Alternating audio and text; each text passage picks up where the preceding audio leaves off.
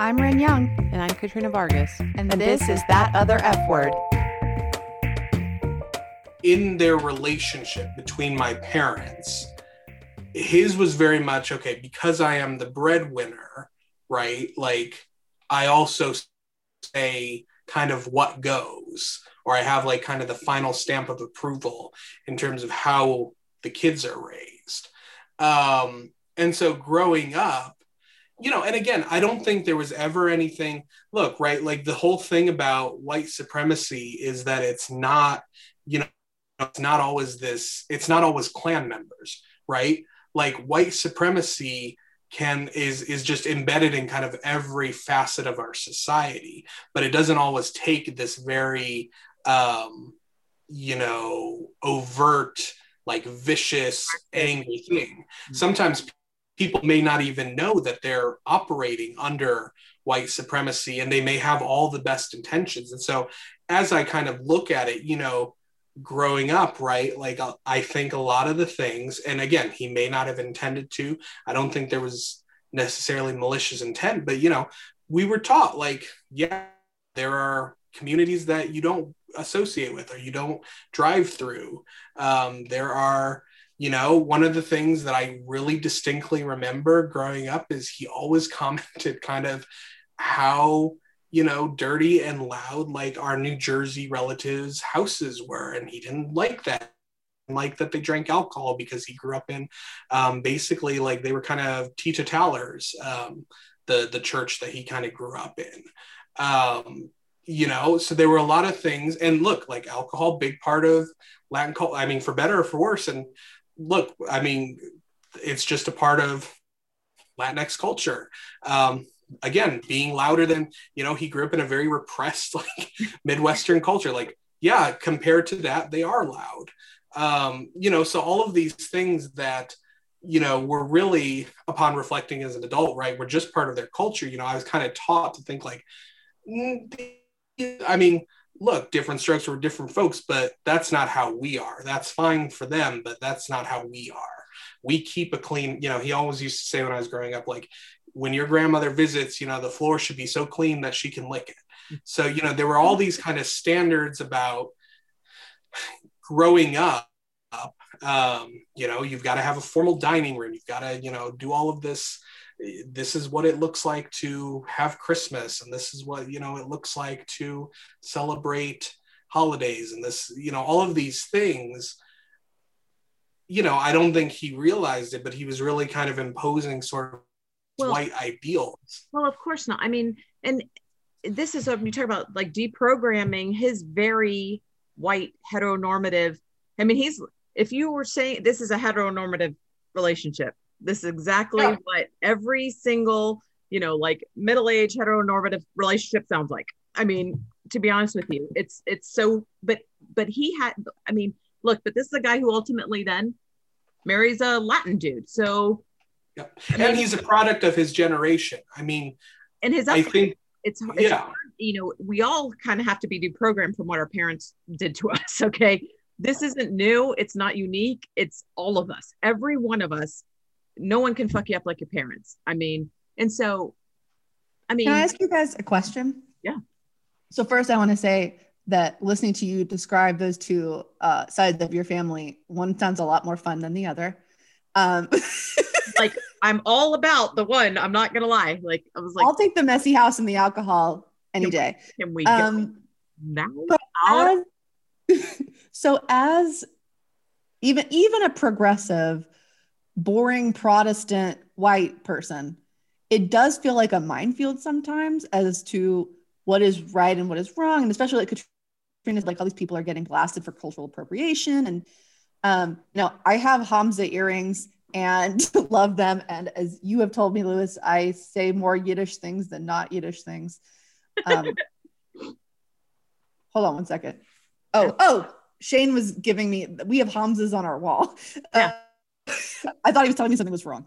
And so I guess I'm just wondering, like, what is the right way to be as a white? Like, what is bad and what is wrong and offensive and what is just like appreciating other culture cultures. You know what I mean? I think part of the problem is there's no right way to be. There's wrong ways to be. That's for sure. We know those. But like for me, that's the problem, right? We're trying to be so right in all of it. I think that's where like we're fucking everything up because we're not, then we're ultimately, are we going to not learn then? Because could be culturally appropriating, like all of that kind of stuff. And so there's not a right way to be. I think there are wrong ways to be. Like you're not allowed to do certain things, of course, but it's not offensive to you when I use Yiddish words. It's not, I remember. You need to, like, I also think people work at being offended, by the way. Let me start with that. I think that people really, they just want to be offended and they're looking for reasons to be offended. I love it. I think it's great. I think that it helps people like me to fit in, even though I don't really care or not to, but like, then it's like. But I'm not selling like t-shirts with Yiddish phrases on them to make a buck. That might be weird, right? I wouldn't care. I mean, I think for me, right, like, I think it's just the whole big thing is like, for me, like you do you, you know, and I'll do me. And, you know, when we come together, like if we come together in the workplace, like let's figure out how to make those things mix, but let's not just default to whiteness as the correct thing to be. So I think about, right, like going back to, this is something we both said, you know, people thinking that, and this is, I mean, I think this is common across a lot of communities of color, is the whole loudness thing, right? Because white people are very quiet, generally. And so, you know, rowdy.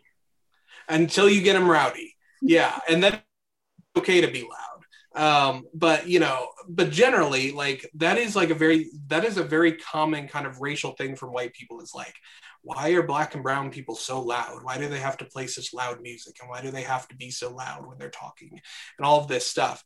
And, you know, on the least harmful, but still, you know, harmful side, it's just making kind of common, you know, microaggression kind of comments like that. And then I think on the most extreme, like violence side, there was that case. I was just Googling it now to remember that this wasn't something I was imagining, but in 2012, right, there was a teenager, Jordan Davis, in Florida, who was shot by a man because the man thought that his music was too loud. And I believe Jordan Davis was Black. And so, you know, that's like the complete, you know, that's why I think that's the kind of most violent expression of that thought, but they're all part of the same tree, right? And so that's why, I mean, these kind of conflating what is normal with what is white can be so harmful, because then it can lead things like that. And so, you know, and I don't know that anyone has a good answer. I mean, something our school has been doing during this most recent hiring season, as we fill out kind of our feedback forms on candidates, is saying, you know, what did you think about how they presented professionally? That's not the exact question, but it's something like that. And one of our new hires, our dean of faculty, who is an Afro-Latina, and she's awesome. She's fantastic. I'm so excited to work with her. She had us put that in there. And she said, you know, because it's something that people may be thinking about unconsciously. So like, let's just put it out in the open. And that's the thing, like, what is considered professional attire? That's so subjective and so different by culture. I mean, in the Southwest, right? Lots of people wear the bolo ties, but if you wear that in New England, like, somebody's probably gonna look at you kind of strangely, and maybe they will judge you a little more because you're not wearing the traditional, you know, Windsor knot fabric tie. So that's the thing. I just think, you know, I think if we can get to a place as a society where we just recognize that I have my experiences and my own preferences, and those are fine, and you have your own way of living, and that's great too. And when we all come together, we can figure out how to mix them together and how to make something that doesn't prioritize one or the other. And that's not easy work. That's going to be really difficult work, and it's difficult work now for organizations and communities and churches and everywhere else where people from different walks of life and different cultural and ethnic and racial backgrounds mix and mingle.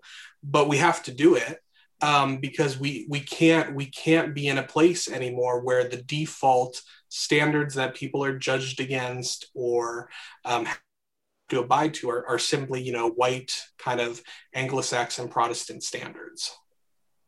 Well, I mean, I definitely agree with that. And part of what I had to learn too, so I feel like everybody is mad when somebody's not like them. That's their first reaction, and they get really, and I've always said, I don't like Mean Girls as a byproduct of Mean Girls. When you become a mean girl in a different, I had to really be careful not to go and do the exact kind of same thing back and be really kind of ugly and shitty to people who I thought were kind of backwards and uneducated, or at least uneducated about other cultures and everything. Because I've thought to myself, as that's my natural inclination, is you're a backwards idiot, was to say, they just don't know. And if I come at them with this aggressive, manner, they're never going to understand, and it's never going to work. I have to say, look, where I don't love that and I don't appreciate it, they don't have my experience. They can't know it. And so I'm going to help educate them. I'm going to try to show them that somebody who's just not just like you doesn't make that person a bad person, And so, it's interesting. Like you said, we're getting there. I would like to ask, we talked about the whole, Megyn Kelly pulling her kids out of school because so you're at a school, and what do you think about that, Lewis? It was very, and I was actually going to send a text to Rin about that last night because I just listened to that episode yesterday when I was driving down to Massachusetts to pick up some furniture. And also, as just a quick aside, I just want to say it really warmed my heart when, I don't remember who said it. I think it might have been Rin or Mitchell who said, it's that we're going to be in a place where people from non-traditional families can see themselves in Potato Heads. And I agree, because I grew up in a non-traditional family, and it does matter and it is important. I mean, there were no, gay potato heads when I was growing up. So that's just a quick aside, for the weekly listeners. But the Megyn Kelly thing is really interesting to me, because I do think, I'm a pretty frequent Bill Maher listener. And a lot of progressives don't like him. A lot of people find him very off-putting and sexist and racist and all of that stuff. I don't disagree that sometimes he definitely does uphold, those kind of things. But I also like to listen to him because he will have conversations that progressive just won't have. And he will invite people like Megyn Kelly onto his show, which progressives just won't entertain. So I think there's room for that. And I get offended when he tells because I'm Catholic, and he tells a lot of Catholic jokes because he grew up a Catholic and doesn't like Catholics now. So sure, I get offended every now and then, but I don't think that he should be, I don't think that that's a reason not to listen just because, every now and then he takes a shot at part of me. He takes a shot at everybody. I would say it's not personally, he's not literally digging at Lewis. He's just right. The whole, I mean, he's a little bit of a douche, of course, but he's also the last place on television. Yeah, I mean, come on. He's the last place on television that people of really, really different views actually have conversations together. Yes, absolutely. And so the whole Megyn Kelly thing, going back to your question, I think it's interesting because I think that school was, there are some things that the school was doing. I don't know if both of you listened to the whole interview, and for anyone who's listening to the podcast, I would encourage you to listen to that whole interview between her and Bill. because, you know, some of the things she was saying, and again, like, who knows how much of it is true, who knows how much of it is exaggerated, but there's certainly got to be a element somewhere. You know, she was saying, right, like that the school made the kids write letters to the Cleveland baseball team and made them, you know, write letters about like, you're racist and you need to change your baseball team's name and all of this stuff. And so I think there, for me personally, there is like an element of, I absolutely, like, our school is doing a great job about social justice requirements and curriculum. And, you know, we have a great head of school who is really making, like I said, hiring more people of color to reflect the student body. But I think there is a line where teaching about this stuff and asking people to engage in the conversations, that's one thing.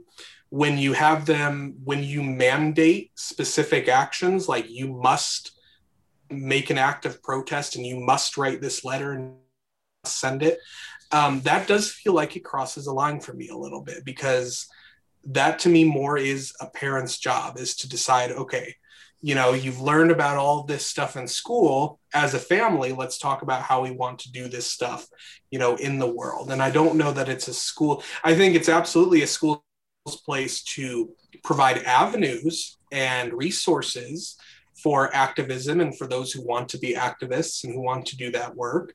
I don't think it's necessarily a school's job to mandate activism and to say, okay, you've learned all this stuff, now you must do activism and you must do it in this way. Because, you know, again, even within activist circles, I mean, not everybody agrees on the same things. And so, you know, who is to say like what the correct, you know, causes to fight for are or are not. And so if that is true, like what Kelly said, I can understand why she and like she said, there were other progressive parents that she's friends with, and they took their kids out too. And to me, that probably is because there was a line crossed. And I think she said in that interview that the school actually did have to apologize for, I don't know if it was that letter or if it was something else, but there was a realization from school that they crossed the line and they did have to issue some sort of apology. It seems like in talking about this, and then also what we've been talking about for the rest of the episode, as far as kids and really everybody goes, it's more important how to think about things and how to approach things than what to think, right? Like, because I was thinking earlier when we were talking about how, you know, the right way and the wrong way, and I think like not making assumptions is really important when you're talking to people. But also, you know, I had working in the job that we both worked at, you know, there was a staff person who was curious about someone, a person of color, and asked them a question in a way that was really offensive to them. It was actually my student worker that I ended up having to take up the chain. And it was, I don't think he meant anything bad by it. I think that he was being curious, but there's a right way and a wrong way to be curious. And I think that we all owe respect in a way, right? I will say, you know how you said, you talked about assuming, you know, because of where and how I grew up, I just don't ever assume anything of people. Because honestly, Lewis, you're talking about, I have had Guatemalan clients, and I have a person who helped raise me. My neighbor is Guatemalan growing up, and he was a very important person in my life. And then all the Latins in my life, I don't know that it ever, you know, I've met Latino people that look like Rin. I've met Latino people that look like you, like me. There's such a variety. So like for me, I'm like, oh no, I just eventually your cultural background may come out or not. And I don't know, it doesn't really matter unless there's something like we can talk about, like we can enjoy, especially if it's food. I'm all about it. Like if we can get there and talk about those kind of things, then cool. But if not, whatever. I mean, it always kind of weirds me out when people are really inquisitive about that, just because I'm not used to it, just because there was so much going on. There were so many kinds of people. There's not a single kind of human being I did not encounter by the time I was in kindergarten. I mean, listen, we whites are very curious because we have nothing going on. Okay. I mean, I will say, like, I feel like I think that's a great mantra. Your mantra, your constant mantra on the show, just don't be jerks. Yeah. And then, I think also your mantra of like, don't assume things about people is also a good one, because I think more in this job than other jobs. And look, this is a good job. I work with a lot of great people. That said, it's not a perfect institution. And I think one of the things I run into, or at least, early on, when I was the only employee of color in the 2019-2020 school year, something that I ran into like quite frequently, and people may not have even realized they were doing it, but it was like, hey, can you weigh in on this issue of like race or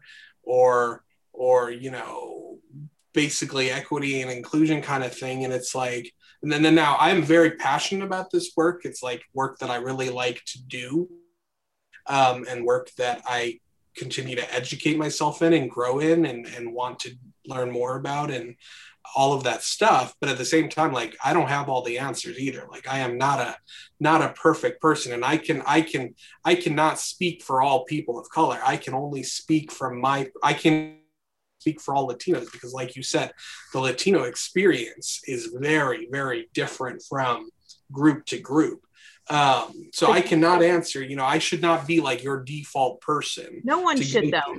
No one person should ever be. But if you have to be that person, I mean, if you're like you, who is aware, and look, we should all be aware of our faults or our areas that we lack in. And so you knowing that does make you vital and essential. I found myself in that role with a number of things. I've had, I sit on the steering committee for Big Brothers Big Sisters. And our head guy over we get it. You're very wanted and popular and necessary to the goings on in this community. Okay. I am not, but send me something and be like, hey, I need another set of eyes just to make sure we haven't done something that could potentially. And my response to him is, hey, I can't speak for all of it, but I can tell you if you're being offensive to like some Latinos and Jews, I mean, not all of them, not good at any of it, but sure, I will, because I do have a unique perspective. And I do pick up on that stuff because I've been so aware of it here. Because, when it's happened, I'm like, oh my God, Oh my gosh. You know what I just realized? We didn't ask Lewis the guest questions. Oh, we haven't guested so long. Gosh, that's right. I remember you all used to do those. Yeah. Oh no, we're gonna do it right now. Oh yeah, I'm gonna find it. Yeah, I mean, I will say, yeah, I mean, just like as you're kind of looking those up, yeah, I mean, I try to do the same thing. And so, one of the big projects that I've been working on for over a year now, and it just hasn't moved forward just because everyone's been so busy with COVID and all of that, but doing a revamped kind of style guide, an editorial style guide for the school. And for those who don't know, basically an editorial style guide is kind of like a reference book that says, okay, when you're writing, for like AM and PM, either you put the periods in between them or you don't, or you use the Oxford comma or you don't. So that's basically what a style guide is. But a big part of it that I've been working on is kind of cultural entries within that. And, again, like I can only do so much. And so the biggest thing for me has been using other resources. So there's a lot of journalistic organizations out there for, people with disabilities, people with, people who are divergent, LGBTQ plus journalists, all of that, who have their own style guides. And so I've just been pulling in their entries. And so that's my biggest recommendation is like, along with what you said, don't ever rely on, the one person of color or one, minority, whether that's from sexuality, gender, or whatever, in your, place of work or place of school or worship or whatever. Don't just rely on one person.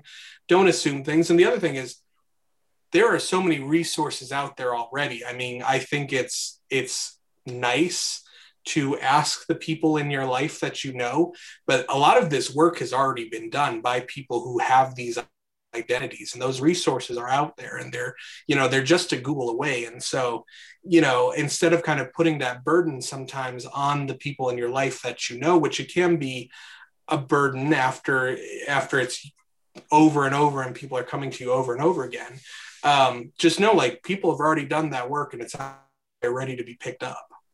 Don't be lazy. Also, by the way, this could be a deal breaker for us. Oxford comma or no, because you brought it up. Oh, absolutely. You don't need to say anything else. You're Oxford fine. Comma Club. Absolutely. Yeah. It's damn Do millennial. not have the. They don't put two spaces. No, it's not millennials. I'm so tired of this. You're right. You're a millennial. I will say, I mean, maybe it is that the Oxford comma is a vestige of colonialism and from the UK and the English language, but you know what? That is one that I will gladly keep because it just makes sense. Journalists think that one little comma is going to make their word count better, and it pisses me off. My friend's like, it's a journalism thing. I'm like, it's a stupid thing. Yeah. And it can make a difference if you leave the comma out. 2 spaces after periods, unless it's an email. Please, people, when people are proofreading your crap, it helps. Just saying. Now you're getting crazy. Okay. All right. I will say we've got a Gen Xer, a Gen Zer, and a millennial here who have just had an episode in perfect harmony and everything's fine. And I was gonna punch someone in the face though if they said no Oxford comma though. So maybe not. Maybe our civility is always teetering. I would say, I mean, so like I'll just say like I was born in 95, and I find this an interesting thing too, is like, oh God, I often straddle like, am I, because I remember a pre-internet and pre-social media society. So there are in some ways in which I feel like the youngest millennial. I would say I'm more of a millennial than I am a Gen Zer, because just the other day. You know what? You spent the whole time we worked together telling me that I was too old for something, and like I wouldn't understand because I'm older and my generation. So I don't want to hear that, Lewis. I'm also old enough to be Lewis's mother. So I'm out on this whole thing now. I'm done. I guess, how the tables have turned, because just the other day I had to send a text to my brother and was like, what is Discord? What is that? Like, why would you use Discord? Why is this a thing that all my students, are using and talking about at the school? So I have reached that point in my life. So you can have a little bit of schadenfreude there. Lewis did teach me what being extra was and what it meant to be doing the most, which I use all the time now. Thank you. All right. Is there anything else we need to say before we close out with the guest questions? Other than, Lewis, I love you so much. I know. Well, I love you too. Thank you so much for this is kind of like a dream come true. I've been a long time listener, first time caller in. This is very exciting. I've had a great time. Poor Lou, you listened to us before anyone else. You listened to us in the early days. So you are truly just, you're it. So, well, thank you. Yeah, thank you for holding our favorite guest. Yeah, no, thank you, Lewis, because it is even I consider myself, I guess, culturally woke. That whole thing. But like, even like hearing interracial adoption, things like that, like that's just even hearing it said, that's a way at least I can then go forward saying, hey, this is a thing to think about. Like, let's talk about this. I have humans that this applies to that I know, like, you need to consider these things. And because I always want to be an advocate for all people, that I can be. And this is one that does personally, touch my heart. And, because I care about you and, my boss's girls and all that. And that, people need to be aware of these things simply to maybe even keep them from being a jerk, even inadvertently, And again, just bringing it back, like transracial adoption is nothing but in general, in like most cases of the other people I've met that I know in my own case, nothing but a net positive, because it's better to be in a home where you're loved than to not be in a home at all. And again, like, did my parents get some things wrong? Sure, but they got a lot of stuff right. And everybody's parents get things wrong. Yeah, and I could spend a whole episode talking about all the stuff that they did right too, especially when they were really on the forefront of being gay, interracial couple, transracially adopting kids. I mean, they had a lot of stuff to navigate. And so sure, were there some things they got wrong in retrospect? Sure, but they didn't exactly have a roadmap. There was nobody, who could tell them how to navigate this stuff either. And so I have nothing but gratitude and love and all of that stuff, because, the stuff that I've had to navigate, within my own identity and stuff, I mean, that pales in comparison to, just growing up home where I was loved and where, that enabled me to kind of live the life that I'm living now, which is largely a good and happy and positive life. Yeah, I mean, they blazed a lot of trails. I mean, they're cool. That's badass what they did. Hell yeah. I mean, I'd love to drive up and have a family reunion, but in the Puerto Rican side of family, because I will do much better there. Like, let's just be honest, they will be a lot more accepting of this situation, just because I'll just slide right in. But thank you for being open and vulnerable, Lou. Yes, yeah, of course. All right, our guest questions at the end instead of the beginning. Sorry. Number 1, are you a feminist? Yes. What do you think? Absolutely. I mean, for me, feminism is exactly what you all talk about. It's equal opportunity. It's equality. That's what it's all about. Not about, men being lesser than women or women being greater than men. It's just about everyone having equal opportunity, equal access, closing the gaps where they need to be closed. That's what it's all about for me. Okay, what do you think of feminism? What do you think about feminism? But you kind of said. Oh, oops. Sorry. Well, I think feminism is great. I think it's fantastic. Who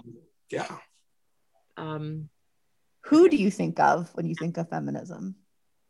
Oh, that's an interesting question, because I grew up with all guys, right? Mm-hmm. Like, I did not have a lot of female energy in my life growing up.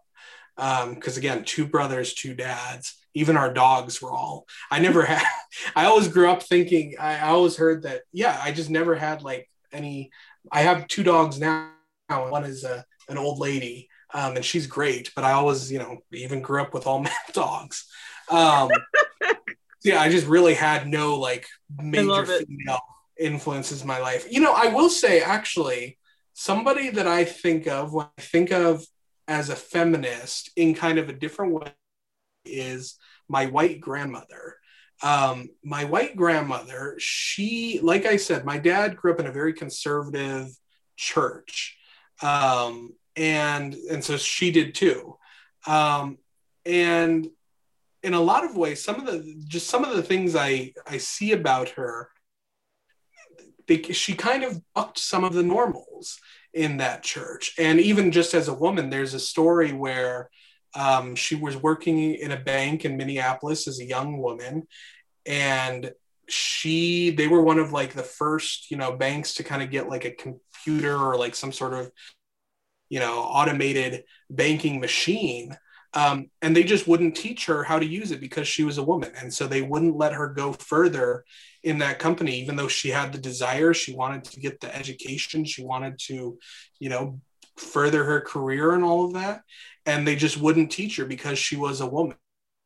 And so, there are just things that I think about my grandmother is like, she did, she didn't just, and it must have been very difficult for her because in that community, I mean, the church was largely made up of families. It was one of those kind of churches where like a lot of the people there were probably related to you in some way. And so, between like coming to acceptance with my dad's sexuality, her own, dealings with misogyny and discrimination in the workplace, she is somebody who I think of, she wasn't, and I don't think she would today, like consider herself an activist or a feminist or anything like that. But in her own kind of quiet way, she is somebody who I think has made difficult decisions when it would have been easier and a lot more accepted to look the other way or do something different. That's awesome. Cool. Yeah. Really cool. Okay, last All one. right. Fun one. What was the last thing you Googled? Ooh, I might have to pull up my phone to look. I don't know. Let's see. It's probably something dog related, honestly. I would believe Yeah, it was. This is kind of embarrassing. Like most of my stuff, most of my life revolves around my dogs. No. The last thing I Googled was, is it safe for dogs to eat smoked salmon? That's so cute.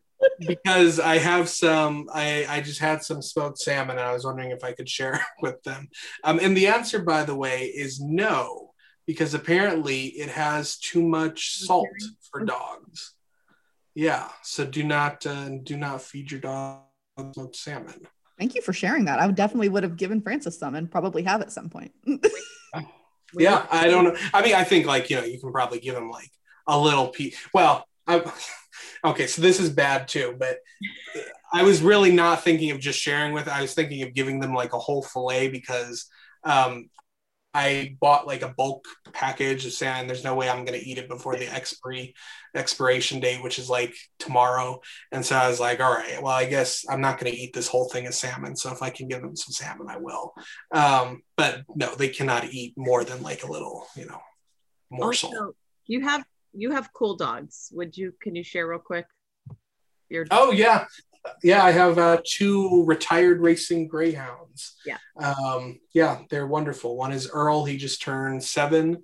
And the other one is Fame, and she has been 10 since August. And yeah, just a quick plug. I mean, the Florida race tracks closed down either last year or 2019. And so there are a fair bit that are up for adoption around the country. Retired racers make great apartment pets. They're very quiet, clean dogs, almost very cat-like in a lot of ways. And so if you have an opportunity to, adopt a retired racer, I would say go for it because greyhounds make great pets. So makes you just another way you're an amazing human. And one more reason Florida's awful, because we just gave up dog racing. Like, what the fuck is wrong with all of us from Florida? Like, literally, we are the worst. It is a lawless wasteland. It is. I mean, look, it made me, but like, what the fuck? Like, really? And there's Disney World, Universal, and some wonderful humans in Florida. But other than that, like, it's the land of Casey Anthony. Okay. I'm out on that. You could get rid of Disney World tomorrow. I'm fine. Sorry, but so a phrase that I learned from my youngest brother Alex is like, kids today will say blank woke up and chose violence, right? And so it basically means like someone's being chaotic or they're being, messy, kind of on purpose. And so that's what I think about when I think about Florida. It's like just Florida as like an entity wakes up every day and chooses violence. Yeah. It's just like a chaotic place. I tell people, so the first time anybody who now like from here know, like when they know me and stuff, and it's like I'm a little bit of a lot for most people, and then they'll go visit Miami and come back and they're like, I get it. And I'm like, now I don't like, I should just send everybody down to Miami, let them see what that's all about. And then I'd have to stop explaining myself as much. I mean, because then it's like, oh yeah. I'm like, you forget where I grew up. Like you forget what I had to survive. Okay. So back off. Like, like pythons hanging out of trees and like lizards people making pancakes in the middle of the road. The iguanas fall from the trees when it gets cold. I mean, this is great. I love it. They got hurricanes. They're like alligators walking on the golf courses. I mean, the mosquitoes. That's our state the bath salt sky. Oh, we could go forever. I mean, literally. And that's just, we're literally only talking about South Florida there because there's a whole bunch of swamp people in the rest of the state. So, and backwards ready. The reason that I found out there are so many from Florida is, and I don't remember what the exact thing is, but something about Florida freedom of information laws makes my it so gosh. that it's very easy to publish those stories down there and for journalists Right. to get that kind of information. So, I mean, let's be honest. The rest of America is messy as hell too. Like, you know, we just don't have those kind of laws that let us air it out into the open. There's for sure a lot of messy people in Tennessee and New Hampshire. I can guarantee that. That's exactly it. It's just like when the alcohol, I love how this. they just drive across county lines to buy their alcohol. It's the same idea. Just sit in your self-righteous little prism. It's fine. I do love how this episode about respecting other people and their culture turned into a Florida bashing. Florida, I could do it. I allow you guys. I give you permission. We're monsters. Fine. I'm still All right, well, there longer than here. So what can I say? So wherever you're from, you can find us at thatotherfword.com. You can find us on Facebook. You can find us on Instagram at thatotherfwordpod. And rate us, subscribe, review us, be like Lewis. And Lewis, can you hit him with the tagline? You know it, right? Because you listen all the time. Yeah. Am I just doing it solo, or are we going to do it like word by word? No, it's just a moment in the sun. All right. Feminism isn't a bad word. Thank you, Lewis. You're our favorite.